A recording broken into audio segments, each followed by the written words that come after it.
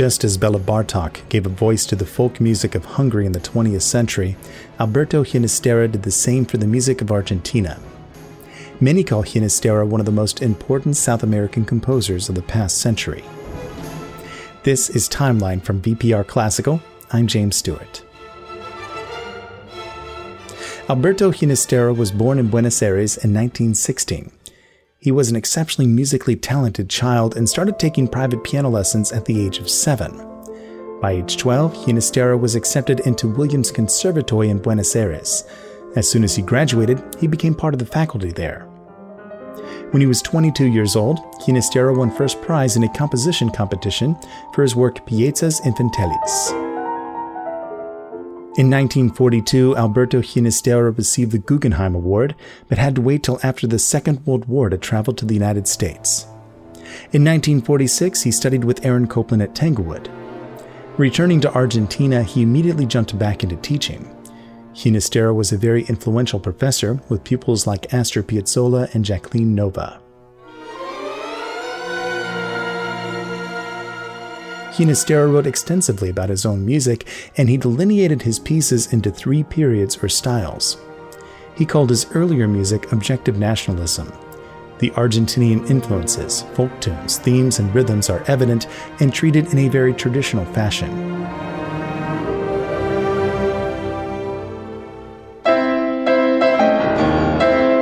Ginastera called his middle period subjective nationalism.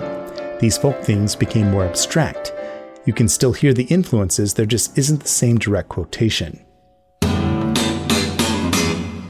Finally, Ginastera's late work was called Neo-Expressionism. The music embraces more abstraction and dissonance until all the folk-like gestures are obscured. In this late period, Ginastera adopted many 20th century techniques, such as microtonality, serialism, polytonality, and chance processes. Alberto Ginastera wrote it all: operas, ballets, film music, and orchestral, chamber, and vocal pieces. His 1960 cantata Para America Magica told ancient pre-Columbian legends and was written for soprano voice and 53 percussion instruments. Ginastera's opera Don Rodrigo was a huge success in New York City in 1966. His follow-up opera, Bamarzo, embraced even more dissonance and was a shocking depiction of violence. It was initially banned in Buenos Aires in 1967.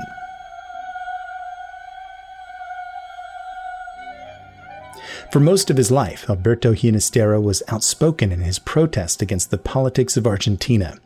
He was twice denied academic posts because of his controversial views.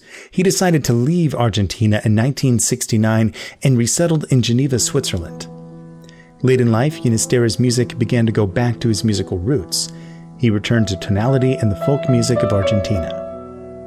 Alberto Ginastera died in Geneva at the age of 67. His wife, cellist Aurora Natala, called Ginastera's death especially tragic because he so much wanted to compose more music.